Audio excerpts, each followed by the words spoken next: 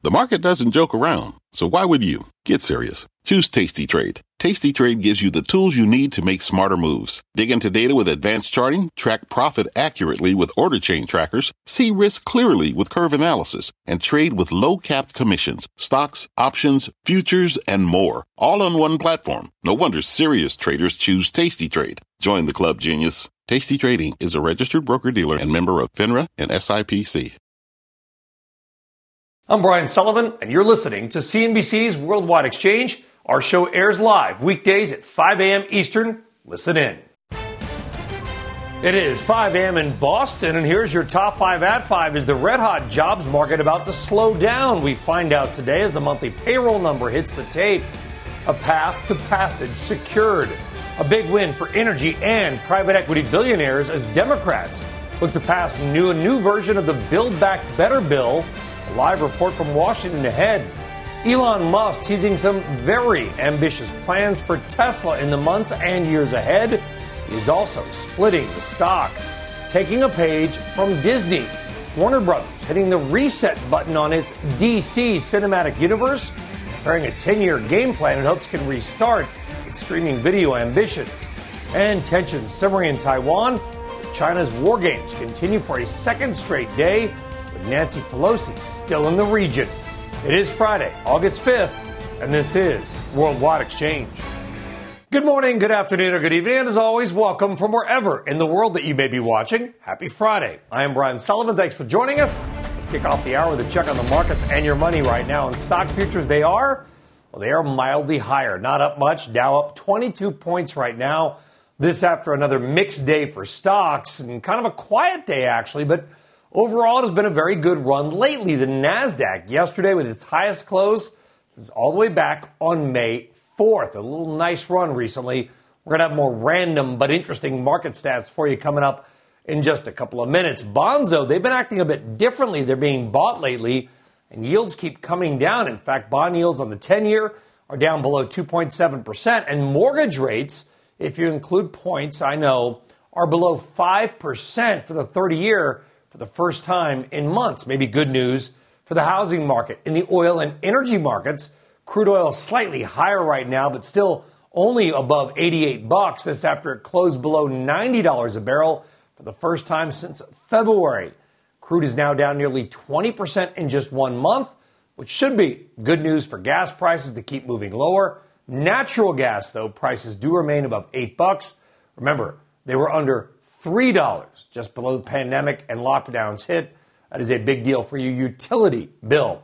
Let's check Europe as well because they continue to deal with sky-high energy costs as well as sky-high temperatures, and there is no relief in sight, at least for energy. Natural gas prices there, if you back it out, still equivalent to about $60 equivalent for natural gas in the spot market.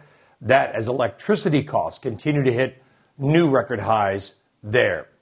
All right, around the world, Asia ending the week in the green. We saw some gains across the board there. Look at that, all green.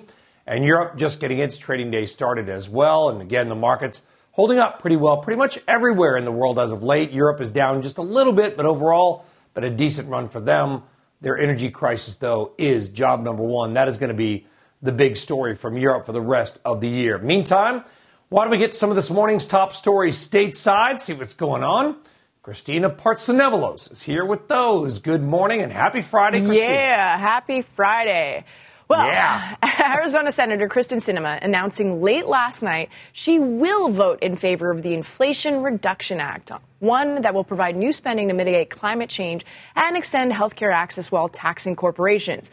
Without Sinema's support, though, Democrats in the Senate would not have had the votes to push the bill over that finish line. So Sinema says her support came after leaders agreed to remove a provision on closing the so-called carry interest tax loophole that, of course, enables wealthy hedge funds and investment managers to pay lower taxes.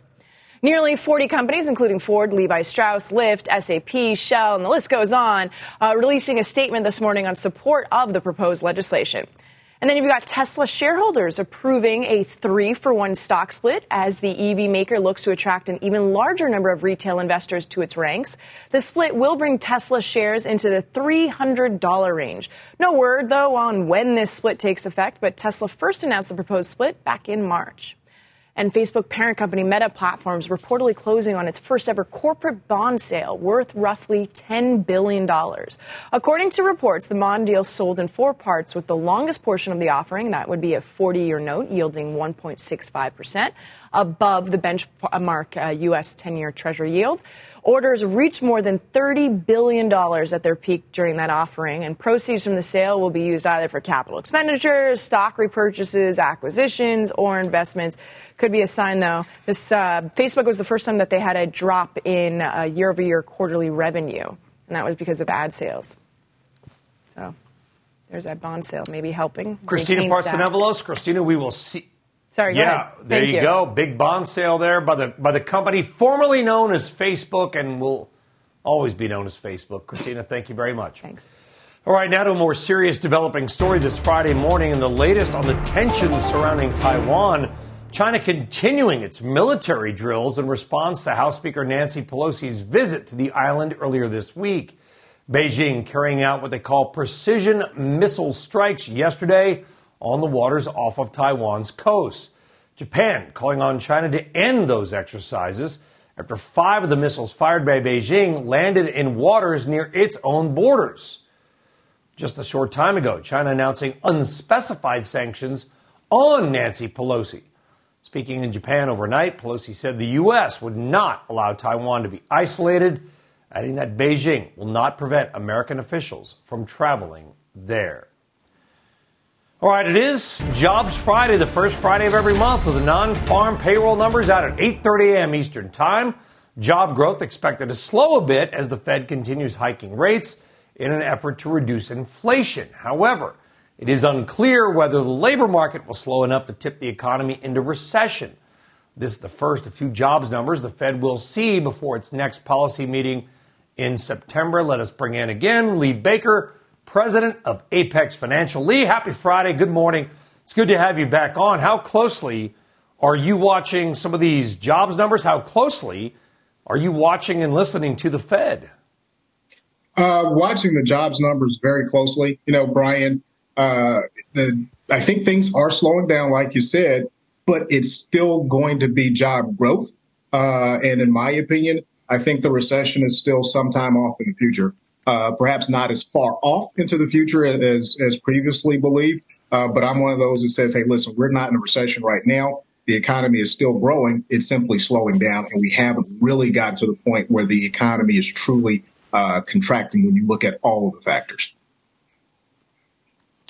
Yeah, I mean, we can argue over the technical definition of recession. Technically, I guess we are in one. Others would argue we're not. I think we just kind of lose the plot if we get into that.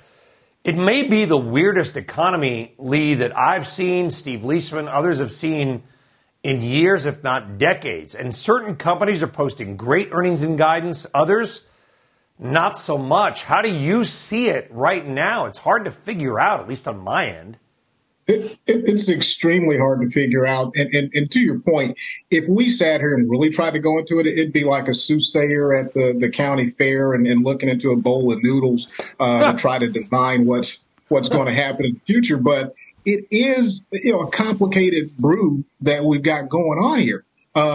You've got different sectors of the economy that's doing well. You've got different people that are doing well. Now, here in Georgia, I was delighted yesterday, candidly, because I filled up my car with gas and it only cost me $60. But that's a whole lot better than $80. So we're getting some relief on that end. But when we talk about what's going on with the Fed, we've got to figure out, hey, listen, you mentioned as you were at the top of the show that interest rates on mortgages have come down, not back to where they were, but they're down below 5% for the first time. And so that has actually going to have the impact of increasing some activity in the housing market. So you're going to have those things combined. And I think that's going to push the Fed to keep their foot on the gas for a little while longer because the economy isn't going to slow down the way they might like. And it's not going to bring down inflation enough. And here's what's so bizarre is that the stock market is having a really nice little run. I mean, the NASDAQ's up, 15%? In 30 Absolutely. days, Lee, but at the same time, the 10-year yield is back under 2.7%, with the bond market sort of indicating that a major slowdown is coming. I'm not sure which one to listen to. I think it's a function of listening to both. What we're talking about here, in my opinion, is a matter of timing. Things aren't bad all over, right? And so what we're seeing in the stock market, in my opinion, is that, hey, listen, things really aren't so bad. The market's oversold and have gained back some of that overselling, in my opinion. The bond markets tell us, hey, listen, we're not out of the woods, and a recession may be yet to come. Yeah, and what are you advising your clients to do with their equities right now, Lee? So it depends on the stage. You know, I've had some conversations recently with clients that have new money, so to speak. And over the past month, I absolutely thought this was a good time to get into the equity markets. Again, when you're sitting there and at the time of some of those conversations, depending on what you're looking at, S&P down around 20%, NASDAQ down around 30% or thereabouts, it's a great time. For those who have a long enough time horizon, I still think it's a good time for equities, but be comfortable with the fact, or at least be cognizant of the fact that things are likely to get choppy through the remainder of this year. I do not believe we're going to test the lows back in June, but this run up, I don't think is really the beginning of a complete upcycle. Come September, I would not be surprised at all with a bit of a pullback. Yeah, a lot of low-quality stocks leading parts of this market here. It's well said. Good advice. Lee Baker, Apex Financial. Lee, have a great Friday and a great weekend. Thanks for getting up early. Enjoy your weekend, Brian.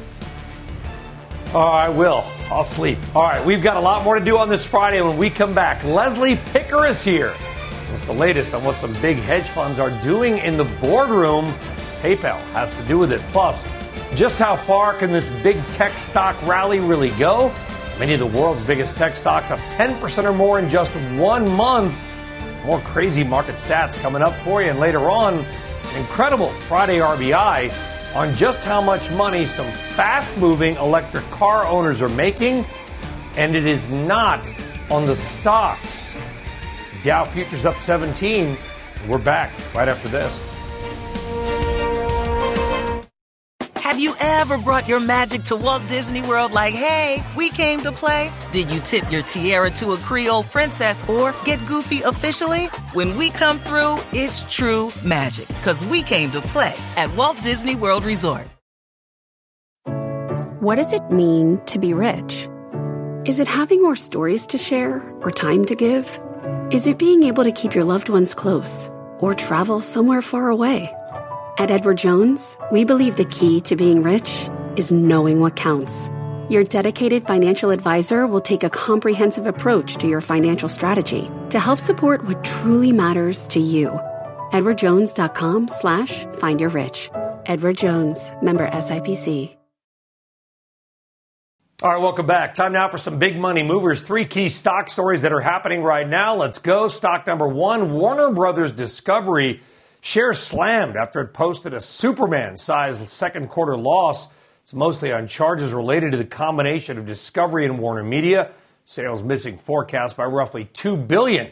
Executives citing canceled contracts for the content sharing and slowdown in streaming growth. That stock getting hammered right now, down over 10%. Stock 2 is DoorDash, going in the opposite direction, up 11%. Sales topping forecasts of the company, whose stock has lost nearly half its value in a year, says it is well positioned to deal with softer consumer spending. Time will tell. In stock 3, AMC, the meme stock trader favorite, rolling out 517 million new preferred shares under the ticker symbol APE. That is a nod to the individual investors who call themselves apes, who helped rescue AMC from the brink of bankruptcy. That stock down about 9% right now on the earnings, and we'll watch now the second class of shares that'll be rolling out there at AMC. All right, still on deck here on Worldwide Exchange, more on last night's big win for the Senate Democrats and what support from Kyrsten Sinema could mean for the future of the now scaled-back Build Back Better agenda, and a big win for private equity billionaires. Stick around. Today's big number, 95%. That's the year-over-year decrease in U.S. IPO issuance through July to $4.9 billion, according to SIFMA. Total equity issuance is down 80%.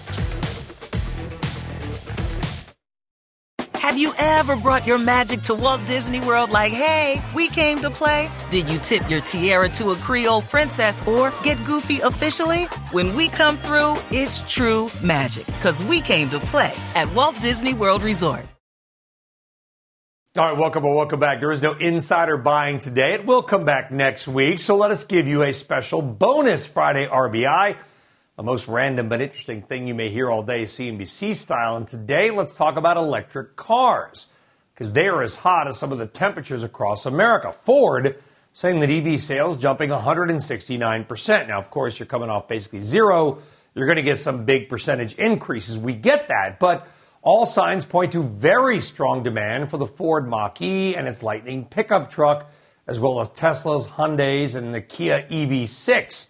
I like it, because one of my 2022 predictions was for a boom in electric car sales to 10% of the U.S. total market. In fact, right now, one of the hardest things to do is not to buy an electric car, but to get the electric car that you buy. Many are back-ordered with long wait lists. And so, of course, what is going to happen? Well, capitalism will take over. And now a secondary market is being created. Look at the Rivian.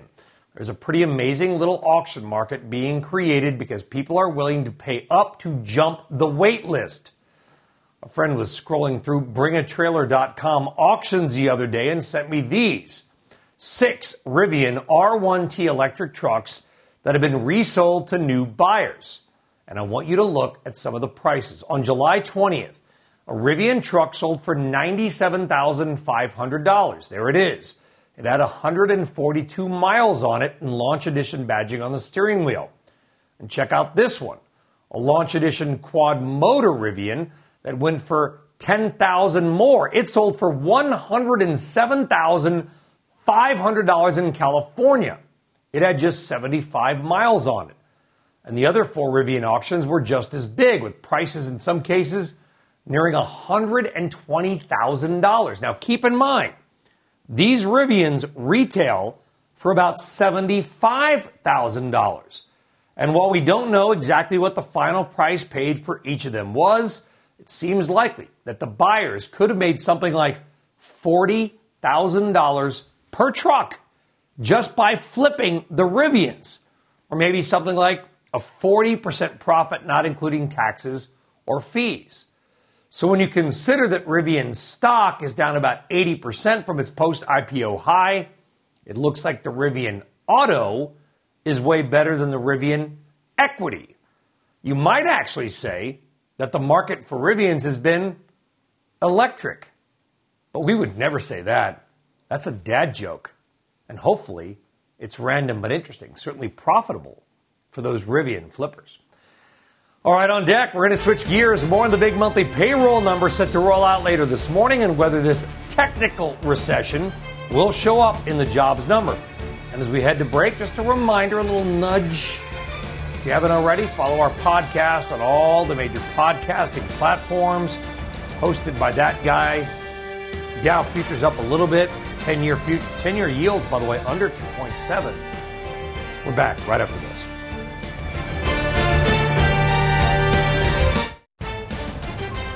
Stocks looking to cap what has been a choppy week with a win. Futures pointing higher, and we are digging in, giving you the big winners of the market's recent rally. Sinema signs off. Senator from Arizona getting on board with her party's big health and climate plan. We are live in Washington with what is next for this massive spending bill. And hiring headwinds, a growing number of high-profile companies pumping the brakes on adding jobs and even cutting jobs in some cases. What it may signal about the health of the broader American economy. It is Friday, August 5th. You are watching Worldwide Exchange right here on CNBC. All right, welcome back, everybody, and good Friday morning. Thanks for joining us. I'm Brian Sullivan. Let's kick off this half hour with a check on the markets and your money. And right now, stock futures, they are mixed. Dow futures are up just a touch. Yesterday was actually one of the narrowest trading ranges that we have had all year. I won't say it's boring. Others have used that term. I won't. Okay, I just said it. It was boring yesterday. Dow futures up 37, NASDAQ down. It is August. A lot of people, of course, taking off to their mansions in the Hamptons. Not boring in the oil and energy markets. Crude oil a little higher right now, but it's been on a downtrend in a big way the last couple of weeks. It closed below $90 a barrel yesterday for the first time since February. It is now down nearly 20% in a month, which, of course, will be good news for gas prices to help keep moving lower. One thing I will add, though, about oil, the physical market, what actual oil is selling for, OPEC, Saudi Arabia raising selling prices. What we're showing you here is the paper price. That is the contract future, and there is a disconnect. I just want to point that out. All right, speaking of gasoline prices, though, they are coming down. Wholesale gasoline prices now down 24% in a month. That is 6% more than the price of oil has come down. Remember all the talk about gouging gas station, mom and pop gas station owners were just lining their pockets with fur-lined Rolls Royces, gouging the consumer? Well, now gas prices are actually down more than the price of oil. I guess they sold their Rolls Royce. All right, your insider buying segment should return next Friday when earnings rollouts start to slow down. So right now, let's dive a little bit deeper into what has been a nice little rally for the markets lately and bring out some stock stats, worldwide exchange style. Here we go. 26 names in the S&P 500 have risen over 25% in the past month. A few of those have jumped over 40% in that time. So who's winning? Well, here you go. Here's the best of the best in the S&P 500 since July 5th, 1 month ago. Enphase Energy, battery company, up 51%. Monolithic Power Systems, great name, up 45%. And On Semiconductor, up 45% as well. Remember, we spoke to their CEO out in Phoenix earlier this year. But that hasn't been the top index, the S&P 500. In fact, the NASDAQ 100 is up 15% in just 23 trading days. That is a remarkable run. Small caps are the next best performer. NASDAQ 100 in a month, up 15%. Russell 2000 up 10%. And the S&P 500 up 8.5%. So what about traders' top favorites across all the major indexes? Well, you don't have time to do the work, but we do. So we dug them out for you. And the best of the best, from small cap to mid cap to big cap, are these. Axcelis Technology, up 64%. That is a Massachusetts-based semiconductor company. Celsius, up 60%. That is a drinks company getting a big investment from Pepsi. And Calix, up 68%. The company that helps smaller broadband players compete. And the best performing stock across small, medium, and large cap indexes is Diebold Nixdorf, which has doubled. Now, the stock's been a disaster over the past 12 months, down about 58%, but shares are popping lately, more than doubling in just 23 trading days. But as good as it's been, it is not all wine and roses. There are stocks that have been down in this rally, and sort of the Womp Womp Award for the worst performer in the S&P 500 over this big run, it has to go to gold miner Newmont Corp. Shares down 25% in just 23 days. So fair to say that all that glitters in this market may not be gold, but still a pretty doggone good run over the last month. All right, got developing news out of Washington. Democrat Senator Kyrsten Sinema on board with her party's big spending package, paving the way for its passage in the Senate. Lon Moy joining us now with more on what we know and what still may be, Alon, from what I understand, still to change with some of these weird Byrd bath, named after the former Senator Byrd, parliamentarian rules this weekend. Well, that's right, Brian. Democrats did take a big step forward, though, when they struck a deal with Arizona Senator Kyrsten Sinema that could cement the 50 votes needed to pass their new tax and spending bill. Sinema got Democrats to drop any changes to carried interest in exchange for her support. Instead, two sources tell me the Democrats plan to impose a new 1% excise tax on stock buybacks to make up this lost revenue. Now, carried interest provision would have raised $14 billion. The Joint Committee on Taxation projected a previous version of the stock buyback tax that was passed by the House would have raised $124 billion over a decade. Well, NBC also reports that the new 15% corporate minimum tax would still allow companies to take advantage of accelerated depreciation, and that the deal would add billions of dollars in funding for drought mitigation. In a statement, Senate Majority Leader Chuck Schumer said he believed every Democrat would support this compromise. He said, quote, "The agreement preserves the major components of the Inflation Reduction Act, including reducing prescription drug costs, fighting climate change, and closing tax loopholes exploited by big corporations and the wealthy, and reducing the deficit by $300 billion. Now, the Senate will reconvene on Saturday to begin voting on the bill. That process is expected to take all weekend, Brian, so final passage, if it happens, is not expected until Monday. Back over to you.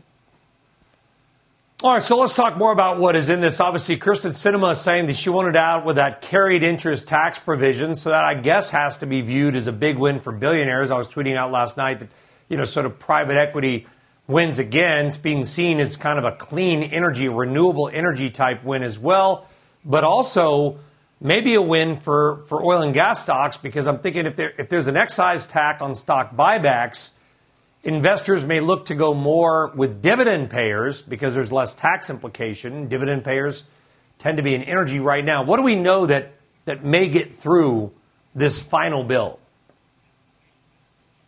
Yeah, I mean, to your point, Brian, there is still a lot of questions about what will be in the final text of the legislation. Sinema chose her words very carefully in her statement in saying that she is ready to move forward, not exactly that she would vote for the final bill, and that her support is still contingent on that bird bath scrub that you were talking about by the Senate parliamentarians. So there are still some questions around whether a cap on insulin will make it into the bill, on insulin prices would make it into the bill, some of the EV tax credits, whether or not those, the way that they're structured, would be allowable under the Senate's complex rules in this legislation as well. So there are still some question marks here, but it does look like Democrats are coalescing around this compromise. And certainly with Sinema's statement, they are getting a lot closer to that day of final passage. Elan, how much is this just Build Back Better got politicized like everything does? That was the president's plan. Is this pretty much just Build Back Better under a different name, or is it pretty much an entirely different package? How similar are they? I would say that they're pretty different, Brian. I mean, this does leave out a lot of what Democrats said were major priorities. The whole child care, sort of care economy component of Build Back Better is left out of this package. It's really just focused on health care and on climate. Democrats would say those are still two big priorities and still two big wins. The price tag is also a lot smaller. $740 billion is a total revenue raise, but the total spending in this bill is closer to about $430 billion. Build Back Better was closer to $2 trillion. So the size is a lot smaller. The priorities have been slimmed down, but Democrats are certainly hoping to cast this as a win heading into the midterms. Yes, although the UPenn study that was just out says the Inflation Reduction Act will actually increase inflation until 2024. But hey, it's marketing. We get it. We'll watch this weekend. Elan Moy, thank you very much. All right. Cuts, freezes, slowdowns, reevaluations, whatever you want to call them, just some of the words that executives in technology have been using recently to describe their game plan for hiring for the rest of this year and into next year. Among the companies tapping the brakes on hiring, Robinhood, well, it's got its own problems, Oracle, Google, Amazon, Apple, Microsoft, Spotify, and more. The reasons range from macroeconomic headwinds to just straight-out cost-cutting. But are technology's hiring headwinds an isolated thing or a bigger sign of things to come for the broader American economy? Joining us now is ZipRecruiter chief economist Julia Pollack. Julia, welcome back to the program. What say you? How do you read the jobs market right now? Well, we just got the job openings and labor turnover survey data this week, and that showed a big slowdown in hiring in a couple of industries already having taken place in June. An 18% drop in real estate, an 8% decline in professional business services, 10% drop in wholesale trade. And then there were some big drops in job openings that hint at further declines in hiring in the coming months. 29% drop in retail, and another big drop in construction as well. So there are some warning signs that hiring may be cooling down in a broader set of industries. Yeah, I sent my team a quote from the great Julia Pollack yesterday. You were talking, I think, to Steve Leisman about the jobs market, so I'm going to quote you back to you. And Julia, you had talked to them about what you called, I think, was a dramatic reallocation of capital. I hope I'm quoting you correctly, meaning that this job market is, let's just be, I don't know how to phrase it. It's screwy. It's weird. It's hard to figure out. There's people have just vanished from the workforce. You can't find enough people over here, but yet there's 11 million open jobs. It's a weird time. Well, you had very, very strange conditions prevailing during the pandemic. We had record low mortgage rates. We had record fast growth in house prices. And then you had these very, very low interest rates that, meant that the only place you could really get a return was in the stock market. And so tech companies were seeing investors throw money at them and totally relax the conditions on that funding. That has now changed because interest rates are rising. And so investors can get a risk-free return somewhere else. They don't need to accept this huge amount of risk. And then, of course, the housing market has cooled dramatically with that increase in interest rates. You're not seeing every American try to refinance their mortgage all at once. So in that JOLTS report, we saw that the biggest decline in hiring took place not in any particular industry, but in one business size class, and that is large companies with 1,000 to 5,000 employees. Why? I mean, these are the kinds of companies that are typically publicly traded, that issue stock, and that are now facing a lot of pressure from investors because of this huge tech rout that we've seen. Of course, we're seeing a bit of a rebound there. We are seeing, a couple of the things that went really dark in June turn around now. So we're very much at sort of a saddle point in this economy where it's unclear whether, gas prices will fall again, mortgage rates will fall, whether the stock market will rebound, or whether there is bad news, more bad news ahead. The unemployment rate is low, primarily in part because over 1 million people have simply vanished from the workforce. Unemployment rate measures only people looking for jobs. It'd be much higher if we had those 1 million plus people. And every business owner you talk to says, I can't find workers. You wonder, Julia, where they went. A lot of people have just reevaluated their lives. I get that. Said, I want to do this. I want to do something else, or I don't want to do anything. Kind of wonder how they're paying their bills. How do you see the job market? The jobs number, to be fair, hasn't mattered for 2 years because of the pandemic. I think it may start to matter once again. How do you kind of see the macro framework right now? So I think this jobs report is probably the most important one of all because there is such enormous uncertainty. The best case scenario is that the Fed can raise rates just a little bit, that inflation will be very responsive, that inflation will come down all by itself for all kinds of other reasons like a decline in shipping and trucking costs and gasoline prices, and that, the stock market that priced in the risk of a recession long ago is able to rebound, that companies are able to weather the storm because they have, double-digit profit margins and are sitting on $4 trillion. That's the best case scenario. The worst case scenario is that the Fed will have to raise rates a lot to get ahead of inflation, that inflation will rage on. In past inflationary episodes, the Fed has had to raise rates above the inflation rate to bring inflation down. In that scenario, the sort of Larry Summers scenario, interest rates become so high that they really do shut the party down. The companies see a large decline in consumer spending and in revenues. And that's a very painful scenario in which the unemployment rate rises to 6%, as Larry Summers has been warning. And it's very unclear now where we are. Whenever you have that kind of uncertainty, you see a lot of companies pull back, hold on investments and just wait it out. So that's another factor at play here. Well said. The only thing that does seem clear is the unemployment rate may not be a clear measure of how things really are. Talk to any small business owner about it. They cannot find people. Julia Pollak, thank you very much. It's going to be a busy day for you. We appreciate you taking some time for us, Julia. Have a good one. All right, big buys from outspoken investors and hedge funds are nothing new. Think about Nelson Peltz, Carl Icahn, David Einhorn, Bill Ackman. The list goes on. But with major deals on the rise and 2 high-profile investments from Elliott Management this week alone, are we on the edge of a hedge fund boom? Leslie Picker joining us now with more. Leslie, what do we know? Hey, good morning, Brian. I think the answer is yes. Activism did see a slight uptick in the first half of the year, but still well off the highs of the pre-pandemic era. We have some numbers for you. 390 companies, 390 companies were targeted, about 7% above the first 6 months of 2021, according to InsightJob, which tracks activist activity. The second half, though, appears ripe with activity already. Elliott confirming stakes in Pinterest and PayPal this week alone, and the ecosystem is buzzing with bankers and advisors to companies and activists alike telling me they're expecting an unprecedented second half of the year. I think we're already setting ourselves up for a good year, but if it continues at this pace, it's likely to be a record year for activism. And I predict that unless there's some major event on the back end of the year, notably something macro, something that disrupts the markets, there should be a pretty significant amount of activity in the back end of the year. Markets, of course, are a key driver here, with valuations somewhat stabilizing in recent weeks for many companies at lower levels.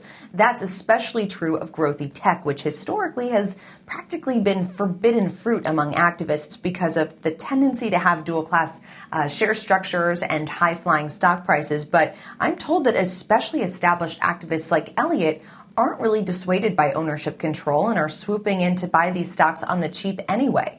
There's also a rule change, this is important to know now because it's coming down the pike in September, that may favor activists as well as it pertains to something called the universal proxy. This allows shareholders to vote on individual directors from any slate as opposed to siding wholeheartedly with either management or the dissident. So experts believe this could allow activists to get, say, 1 or 2 board seats where in prior instances they may not have gotten any. So they were like, hey, why not give it a shot?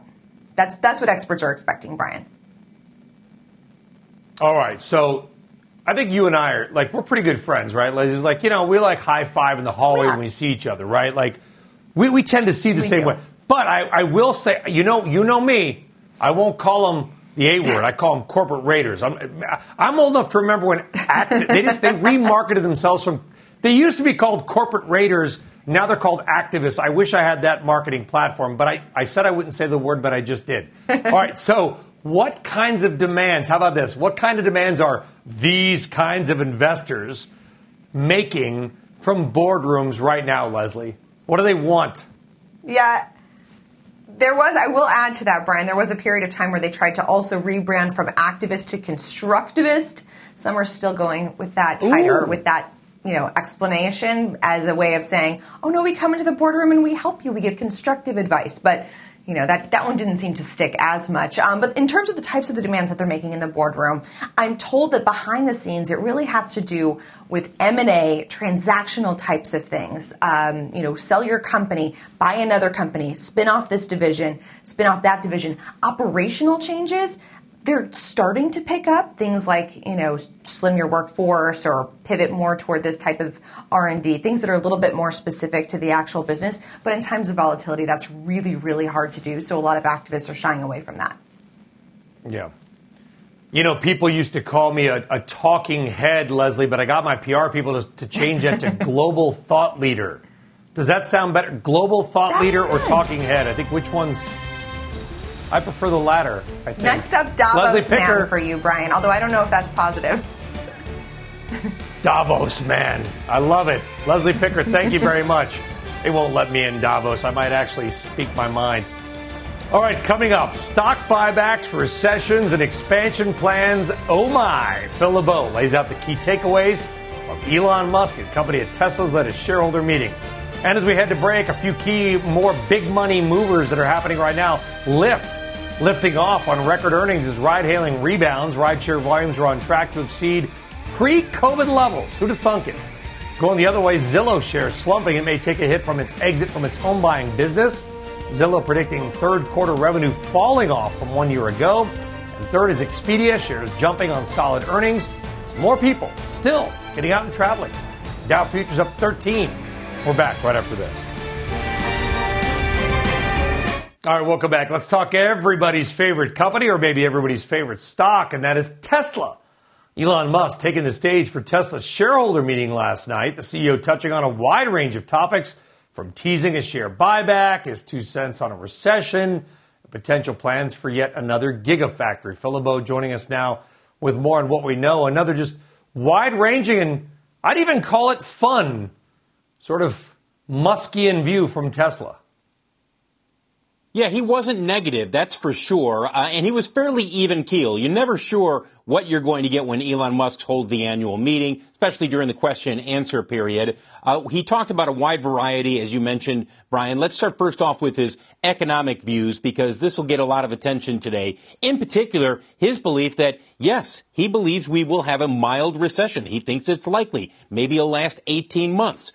He says we are past peak inflation. In fact, he says they're seeing rapid inflation drop as they look at future commodities and they start forecasting, okay, we go out 6 months. Here's what we're seeing in terms of the commodities that we'll need for the vehicles we're building. Speaking of building vehicles, a new gigafactory, according to Elon Musk, is likely to be picked within the next year. He did not hint at where this might happen, but again, he says we might see a site picked by the end of this year. The Model Y, he believes it will be the best-selling car in the world next year. To put that in some perspective, they sold about 500,000 last year. The best-selling vehicle last year was the RAV4 hybrid, or the RAV4, I should say, from Toyota. Worldwide sales of 1.13 million. Here's Musk talking about the goals for Tesla and the possibility of hitting 100 million vehicles in total sales within 10 years. I'd say 100 million is pretty doable. So, I'd be surprised if it's not over 100 million in 10 years. And remember, they have talked about a goal of 20 million in annual sales at some point in the future. So you could see why, if they get anywhere close to that, and nobody's saying that's going to happen anytime soon, Brian, but if they get anywhere close to that, over time you could add up to 100 million vehicles sold rather quickly. So far, I think they've sold just over 3 million. Don't forget, share buyback is likely, according to Elon Musk. Lots to discuss, and we'll be having the comments all day long from Elon Musk from yesterday's annual meeting. Brian? You know, Phil, I don't want to give Tesla too much credit, but I probably should, because they seem to have almost no problems with supply chains or critical minerals, and all we're hearing from every other company is like, you know, well, that's not true. That's not true, no, Brian. It's not true? Brian, it's not true. It's not to the level of maybe some other automakers, but he's talked about that in the last couple of earnings calls, that they have had supply chain issues.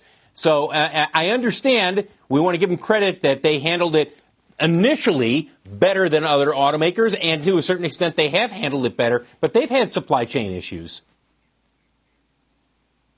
So when he talks about we're going to be the best-selling car in the world, he's obviously saying we're going to be able to make them.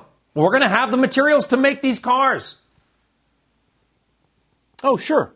Yes. Look, the auto industry, when it comes to the chip crisis, is coming out of it over the next year and a half. We're already seeing an increase in production. It's a gradual one, but there is a steady increase in production happening around the world. We're even seeing it here in the United States, and that is expected to continue, Brian. So when he talks about it being number one in the world, yes, they do believe that they'll be able to build more Model Ys, and that's not a surprise. I mean, what we're seeing with Austin, with Germany, is an increase in production. That's going to accelerate over the next year.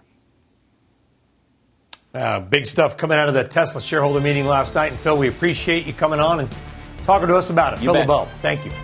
All right, take a short break, and we're back with Lindsay Bell of Ally Invest right after this. All right, let's talk markets and your money. Joining us once again is Lindsay Bell, Chief Markets and Money Strategist at Ally Invest, also a CNBC contributor. Lindsay, great to have you back on today. Got the monthly jobs number out today. Got the CPI, which I think is probably bigger even next week. What are you most closely watching right now? Yeah, I mean, both of those are the key indicators that we've got our eye on. But first, let's get through this jobs data today, because we're supposed to see a continuation of the weakening that we've seen earlier this week in some of the jobs data. So we're going to see a slowdown in the number of jobs that were added in the month of July from the first half of the year. But that doesn't mean that the wheels are falling off the bus within the jobs market. I think it's still a really tight jobs market. Wages are rising. People are returning to the workforce. And the bottom line here, Brian, is that demand for workers still outstrips supply. Yeah, it certainly does. Now, I'd written on LinkedIn the other day, Lindsay, that I felt that big jump in credit card debt with rising rates may be the biggest threat to the economy. I understand that debt service is still low, not historically low, but close to it. But it is rising. I think that may be the biggest threat to the consumer economy right now. How do you read it? Yeah, I mean, I think that's something we definitely have to keep an eye on. But overall, when I look at the consumer, I still see a really healthy consumer. At the end of the day for the consumer, it comes down to having a job and seeing wage increases that can help at least keep up with some level of the inflation that we are seeing. Granted, consumers certainly are. They are digging into their credit. They're using their credit cards a little bit more now to pay for the cost of those higher prices of goods, but they're still spending on a real basis. It is still up. So the consumer isn't willing to give up on spending, especially on services and experiences that they haven't been able to spend on over the past several years. They still have a decent amount of excess savings. They've only worked their way through about 45 to 50% of that. That should get us through at least the beginning of next year. And so overall, I think the consumer, when you look at them right now, they are still on healthy ground. Granted, like I talked about the jobs market, like you talked about credit, there are some moving parts that we've got to keep our eye on, though. Yeah, certainly. And that jobs number's coming out in just about 2.5 hours' time. I won't blink until that number comes out. Lindsay Bell of Ally Invest. Lindsay, thank you. Have a great day and a great weekend. Appreciate it. All right, folks, that's it for us here on WEX. I'm going to be co-piloting Squawk Box for the NASDAQ on Monday and Tuesday. Return to New York City. So tune in.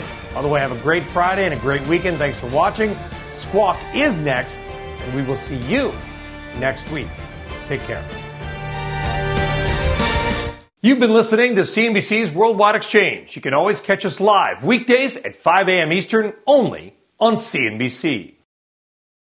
This podcast is supported by FedEx. Dear small and medium businesses, no one wants happy customers more than you do. So you need a business partner just like you.